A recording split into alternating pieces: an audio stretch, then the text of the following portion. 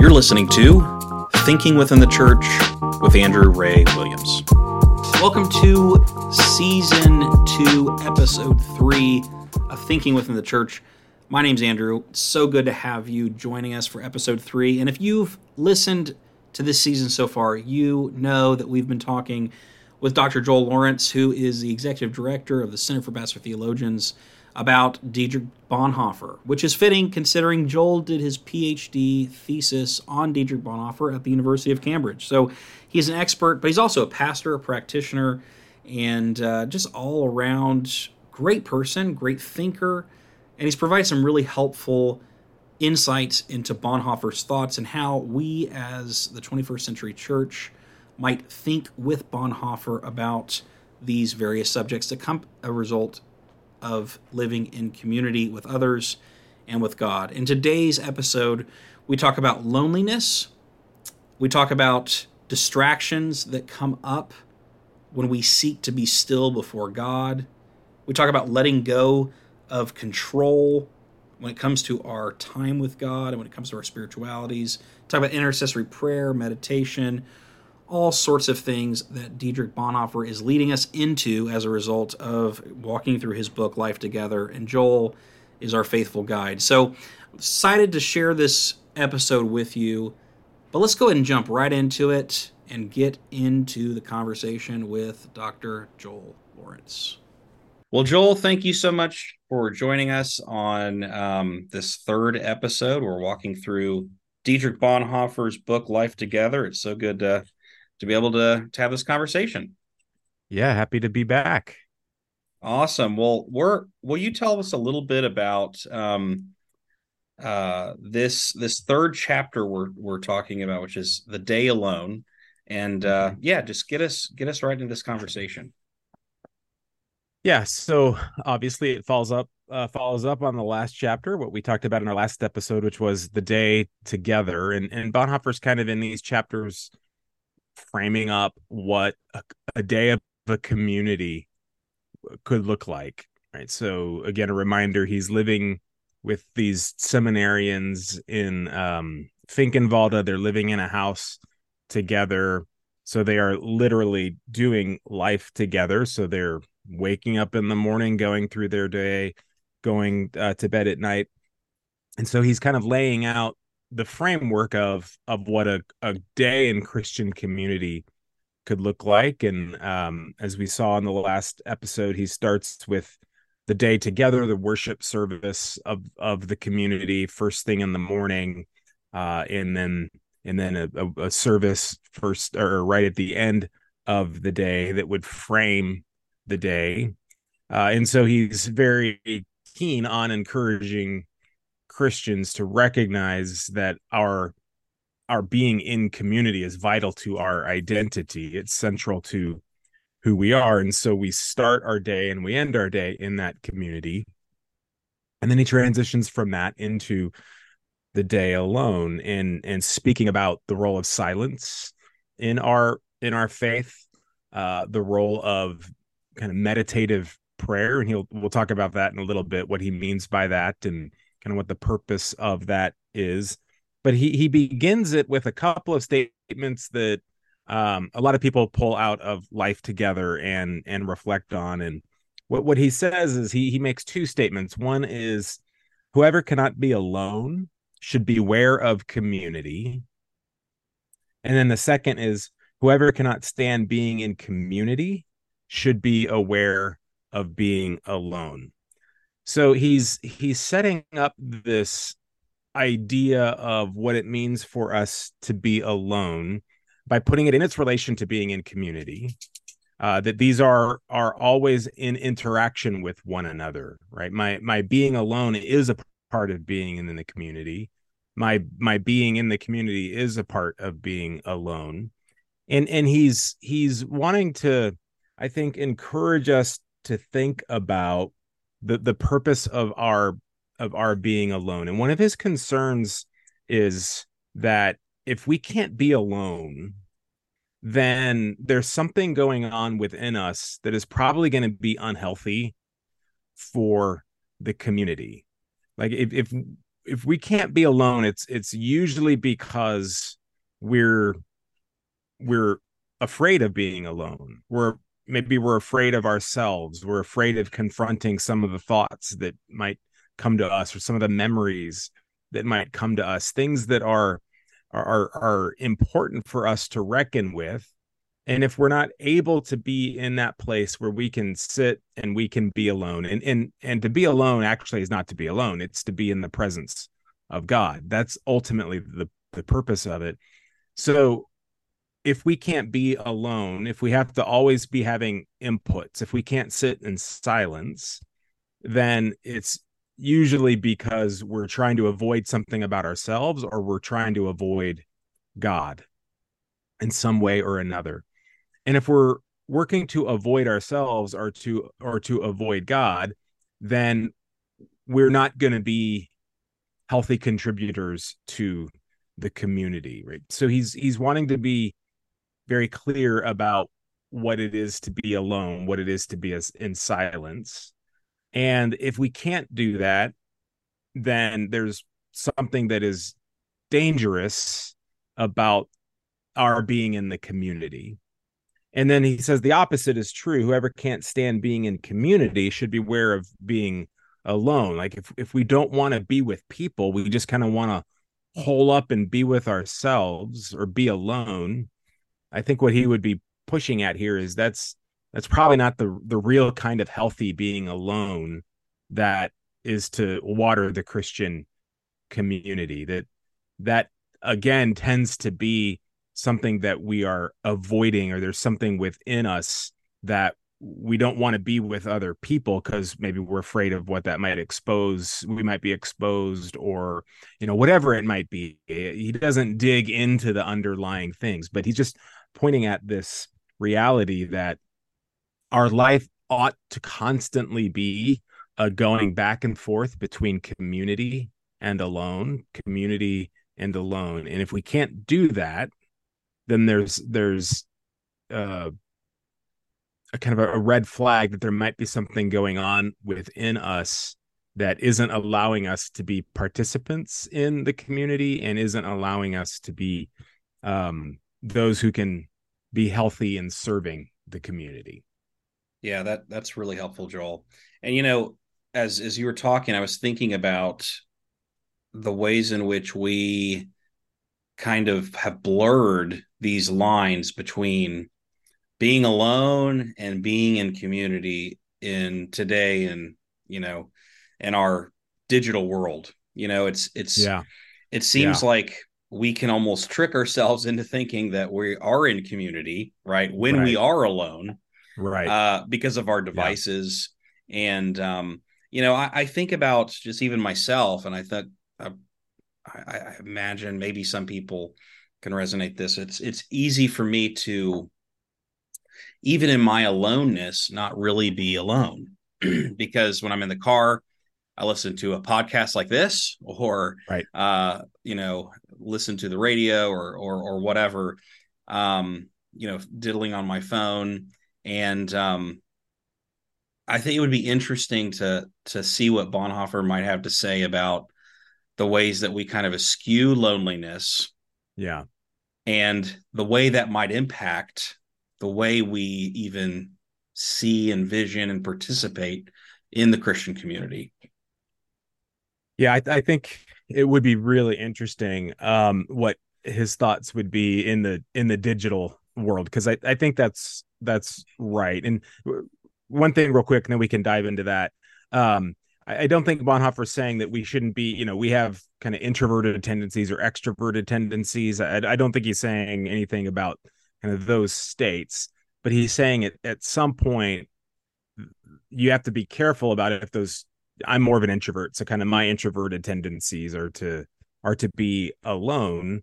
But at some point those kind of personality traits can become maybe excuses for hiding things about ourselves.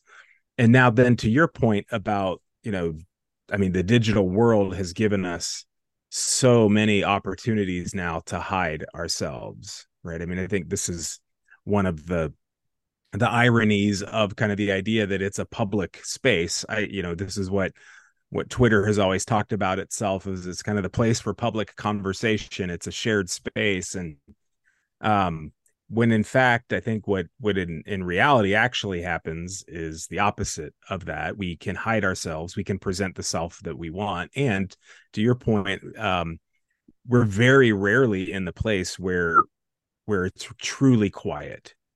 We have to make choices these days to put ourselves in positions where it's truly quiet. And that call from Bonhoeffer for us to be silent is not about, as I said a minute ago, it's not about being just kind of alone with our own thoughts.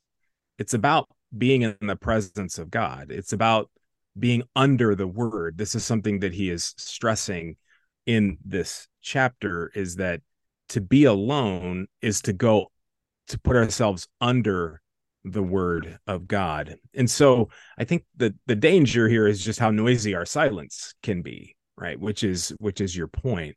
And I think it's a really good point, and one in our day and age, 100 years later from this book, is even more acute. Because not only do we bring the inner life with us that can be pretty noisy, but we're bringing these external inputs into our lives that can be literally noisy. Even as we're sitting in a room alone or a car alone, there's noise. And the danger of that for Bonhoeffer is, I think this is where it kind of gets heightened, is this space in our day to be alone is to be the time of listening to the word of God. That's the point of being alone. The point of being alone is to sit under the word of God. And so he talks about in this chapter that if, in the time together, in the day together, he talked about reading long chunks of scripture in that worship service. Here he says sometimes it may just be one verse that we are alone with for a week, right? It might be one word that we're reflecting on during our day alone. And it's the kind of width of the day together, the depth of the day alone is really where we are listening for what God is saying to us. And he's really stressing that this is about God talking to us personally, engaged in personal fellowship with us. And so if we're not able to do that time alone, or even if we do that and we have our Bible open, but it's kind of us bringing our thoughts to it, we're not properly orienting ourselves under the word. So I think that kind of, what is the purpose of this being alone? It's not just let's clear our minds, let's get ready for the day. It's not kind of gathering my own thoughts. It's being in the presence of God, sitting under the word of God. And if we're not able to do that, then we're not being engaged in the kind of personal encounter with God that is essential to our life as followers of Jesus and is essential to the community. So, Joel, Dietrich Bonhoeffer is not calling us to download the next greatest mindfulness app, is what you're saying. He is not. No. That is not what we should draw out of this chapter. That's helpful. Yeah. Well, yeah, I think that that's really helpful because and one thing that I think is really interesting is, you talk about this whole the way that our day alone influences even the way that we interact with community. Because I think that as I was reading this, just again in preparation of this conversation, I was struck with how this chapter, probably more than any chapter, if you don't come from the kind of Lutheran background that Bonhoeffer is, this makes a lot of sense. Much of the statements he makes, just to your typical evangelical Christian, right? Because we've always kind of stressed that you should have time alone, with Yeah. God, right? Mostly that what that means is centered around scripture reading. But Bonhoeffer is also making some moves here that even challenges us to begin to re-envision what that time could be. And one Yeah, I of them think is that's sitting yeah, under the word, right? yeah, But there's yeah, also other elements here. yeah. Can you talk a little bit about that? Yeah. So let me just comment real quick on that sitting under the word, and then we'll kind of talk through how he shapes or views the shape of this time alone. Yeah, I think one of I agree, evangelical Christianity, we have this kind of idea of the quiet time, right? A time of quiet. And like you said, that is typically sitting with the word of God, reading the scriptures. I think one of the potential dangers of that, or at least something that Bonhoeffer would probably want to press us on, is which direction is that time in the word going? Is that me kind of orienting myself to the word, reading the scriptures, reading a certain section that's assigned for the day, thinking kind of a thought that comes out of that for myself, or something that I want to be inspired by, or genuinely, truly, are we envisioning what's happening in that moment, in that quiet, as yes, we're opening up the word, but what we're really doing is putting ourselves in this silence, which he says the silence of the Christian is a listening silence. It's a humble stillness, he calls it. And so one of the dangers might be that our devotional reading of scripture is an activity of our initiation, where in fact what Bonhoeffer wants to encourage us toward is this silence under the word of God, this stillness where we're being addressed by the living God, not just reading the Bible, right? And the Bible is the means through which God addresses us, but we can come to the Bible, I fear, and maybe this is just me who do this, but I definitely could come to the Bible more as a project, and kind of more as a um something that I need to read through X chapter for my plan or whatever it might be in order to have my quiet time. But maybe in doing that, I've interacted with the text, but I've not heard from God. I've not really encountered God. So Yeah, I just think I that's don't. a piece that I I don't think yeah, that you're wrong on that at all. I don't think that's just you. Like I know for yeah, myself, and I think probably a lot of us. And I think just to echo what you're saying and kind of underscore it, oftentimes that time can be, having a spiritual checkbox, but it also can be a time where we set the agenda, right? Where yes, we are, we say like, what did you get out of it, right? right, I got out of it this, rather than right, kind of just coming and realizing that this is more of a relational lens, I guess, yeah, sending yeah, where it's just allowing God to begin to set the agenda. And maybe there's yeah, nothing specific that we can point to, like as oh, God did this, but it's just being yeah, with God, right? yeah. And he makes that point, like he doesn't use the word what the language get out of it, but basically he said sometimes you're going to get nothing out of it, in the sense of like, oh, I've got this, I had this kind of vibe, or I had this thought that really struck me. Sometimes you may just not have any kind of that emotional reaction, or even a sense of a spiritual connection, but what you have done is you've humbled yourself under the word of the Lord, and you don't have control over that. You don't have control over the word of God. And so sometimes you may really experience a deep connection with God. Sometimes you may not. And he wants us to be careful about kind of all the potential introspection that we might do. Okay, well, why didn't I have a good vibe this morning? Was it me? What do I need to fix in order to make it more alive for me, or in order to get something out of it? And he wants us to set aside all of that and just kind of rest into I am in the presence of God. I don't have control. I don't set the agenda. I just sit in this listening, humble silence. And sometimes I'll have a deep sense of I'm in the presence of God. Other times I won't, but I am putting myself under the service of the word, and that's the right place for us to be. So It's good. It's good. he talks about the kind of structure. It's a threefold structure of what we are to do in this time of silence. The first, we've already talked a fair bit about, the consideration of scripture. Right, this idea that we take a brief text, we select that text, we read it, and we are his encouragement there is to think about this time as a time where God is addressing me. He is talking to me and envisioning ourselves in that place and waiting upon the word of God.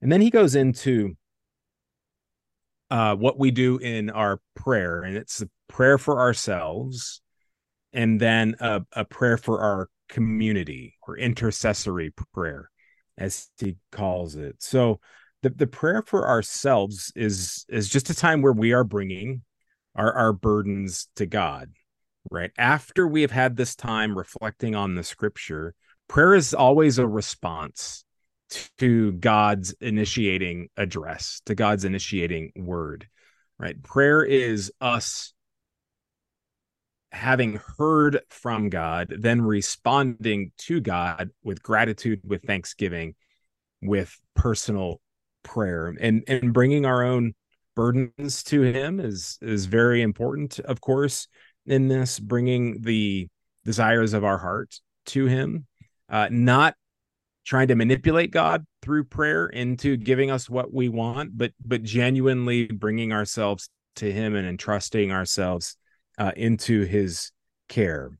So there is an important part of this movement from we have sat under the word of God. We have tried not to control it. We have tried not to set the agenda. We have pondered, reflected upon a passage or a word, and then the right response to that is personal prayer. We pray for ourselves. We pray out of our, he talks about, out of this, the discovery of our inner poverty, right? Our need and our lack. We pray out of that discovery of our inner poverty, led to that praying always by scripture. So he would want our prayers consistently to be prayers, not just praying the prayers of scripture, but making sure that scripture is really shaping the way that we pray and the expectations of our prayer. So that's the second part, is the personal prayer. And then the third part is the intercessory prayer. And he says, when we come to intercessory prayer, he said, we've advanced to the point at which we hear the heartbeat of all Christian life together. So for him, when you're talking about what's the kind of fountain of life together, it's intercessory prayer. You can't have Christian community without having intercessory prayer, without praying for each other. And the reason for that is, he doesn't quite put it in these words, but this is the way that I think of it. You're not genuinely in a Christ-filled, loving community until you can't help but pray for each other, bringing each other to God. That deep inner life that you're sharing together, which isn't our own lives. As we go back to the first chapter, it's Christ is with us. That's the foundation of our life, not our own initiative, not our own voluntary coming together with one another. What is at the heart of our life is the life of Christ. And so what intercessory prayer really is Christ praying in and for his community through us. So we are at the vital beating heart of life together because intercessory prayer is the sign that the life of Jesus really is at the heart of what we're about as a community, where it's no longer our wills that are driving the community, but it's the will of Christ. And he now has bonded us to one another in such a way that he prays through us for each other, for the community. Yeah, that's really good. That's a good explanation, and just good reflection on prayer in general, because um, it's quite a challenge. I think that this is not typically the way that at least I have uh, thought about prayer, and I think Mm, it's a good way to begin to bring us back to thinking about how prayer really is about God more than it is about us. It's about us yeah, entering into what God is doing and desires to do in and through us as individuals, but part of his body, his yeah, community. And he even kind of says something that I underlined that I'd love for you to just kind of reflect on, yeah. and help unpack for us. He says that individuals must be aware that even their hours of being alone in Mm. prayer reverberate through the community. What do you think he means by this? Yeah, I think it's a beautiful description of the body of Christ, right? That we are not just individuals who come together for a period of time, in a worship service or in a at a Wednesday night church gathering or whatever it might be. There is something far more fundamental about being the church than just individuals who come together and hang out at certain periods of the week. There's a new community that we belong to. And as members of that community, right, using Paul's idea of we are all members of Christ, and if one of the members is sick, then that affects the whole body. That is also, I think, what is being described here by Bonhoeffer is we when we pray alone, the effects of that prayer are not merely ours. They're not merely for us. The goal of prayer is not that I get the thing that I'm asking God for, or even that I get comforted by God in the midst of my sorrows. It's that our prayers are uniting us as the church. It's the primary mechanism by which we live out being the body of Christ.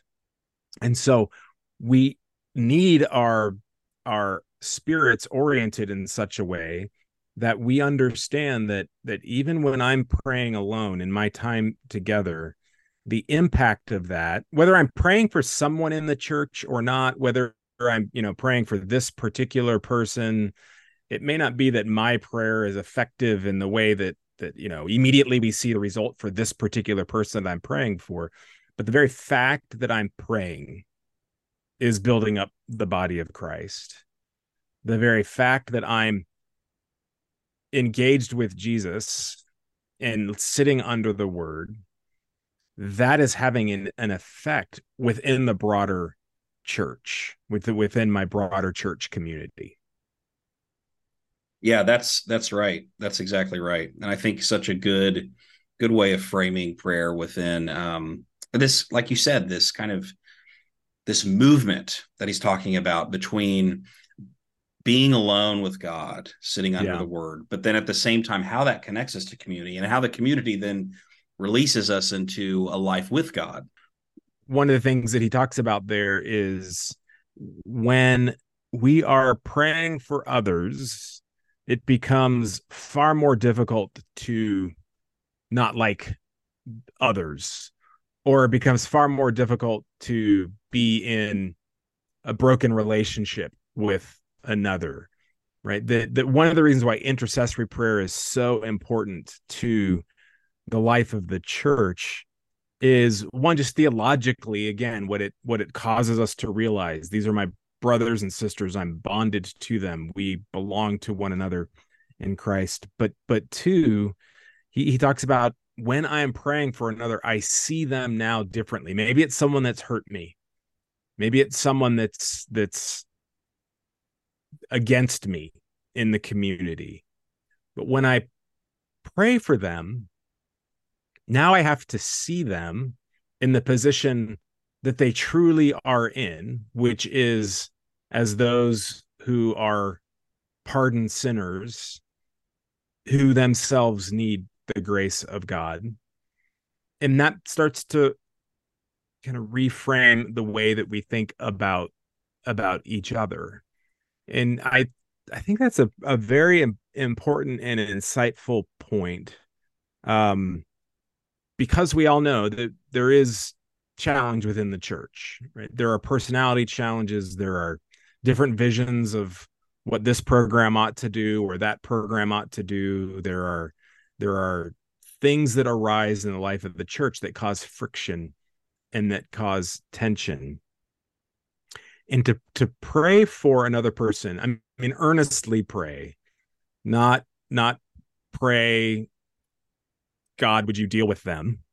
Or, God, would you remove them from my life? Or would you change their mind and let them see it like they ought to see it, which is how I see it. But earnestly to pray for them is to see them in the light of the cross. But then also it's to see ourselves in the light of the cross. Because I think as we pray, we see that we are all together in this position of being under the cross. And what inevitably then I think Bonhoeffer says will start to form in us is the mercy of God that has brought us under the cross, brought us into this place of salvation, of forgiveness from God. So as we see ourselves under the cross and we see our neighbor under the cross, then mercy and grace start to filter into our souls in ways that, again, the building up of the body of Christ, if we're all praying for each other and we're all experiencing this mercy and our grace ourselves, then it's more naturally going to be building up the body. It's going to be that nutrient that we need to build up the body. So I think his stress on intercessory prayer is really important. He goes into how vital it is for pastors to be deeply committed, disciplined, structured in our intercessory prayer. It's important for everybody, but especially for pastors to be deeply engaged in intercessory prayer, because again, this idea that there's a fountain that waters the roots of the body of Christ, that waters the church, that is going to bring us health, and that fountain for him is intercessory prayer. That is really insightful, because I think that, if you think about Christ's commands to, love your neighbor as yourself, or to even love your enemies, oftentimes we need practices to actually reinforce and develop that within us. Right. That is right. being used by Jesus to do those things, right? Is ultimately God's work in us. But oftentimes God seems to use practices to begin to form that in us. And it does seem that this is a really wise practice to actually pray for people, because through that, God begins to change our hearts. And I love that. Joel, anything else that you think is just really significant that you'd have us chew on as we kind of land this plane on this third chapter about the day alone? Yeah, I think that the last little bit is, he talks about where we're going to go out into the day, right? We talked about that last week. From the day together, we're going to go out into the day. And here, from the day alone, we're going to go out into the day. He says you're going to be many hours out in an unchristian environment, right? Not the environment of the community, but out beyond the life of the community. And he reflects there on the fact that the efficacy of our prayer alone is really tested in that time out in the community. He makes that point in both of these chapters, but in this one in particular, he talks about how, if we go out into the day built up by the word of God, then we will be able to stand the tests that come during that time. If not, then it will show that our prayer is, he talks about it, a few short moments of a spiritual ecstasy that vanishes when everyday life returns. Right. And so again, I think that is helpful summary of what he's talking about here. Our life alone, our prayer time alone, is not about spiritual ecstasy. It's about being built up by the word of God. And if we're looking for particular kinds of experiences and trying to manufacture those kinds of experiences, then what ends up happening, the danger is we just kind of go from one spiritual ecstasy to the next spiritual ecstasy without truly being built up by the word of God. So I think that's an important word for us. He's not against spiritual experiences. He's not against experiencing the presence of God in very powerful ways. But again, it gets back to something, this is the theme that runs through this whole book, which is this is God's work. This is not a human-centered spirituality that we're talking about, where we initiate, we set the agenda, we manufacture what we want out of it. This is God's word that is at work in us. And so to truly hear that word is to be built up in that word. And the test for that is what happens in our life out in the unchristian world. And if we're living off of spiritual ecstasy to spiritual ecstasy, that is not ultimately going to be what delivers us into the form of Christ that we are called to take in the community and in the world. So I think the theme that just keeps coming through here is God is the one who is at work in the Christian community to build it up. It's not our project. It's his project.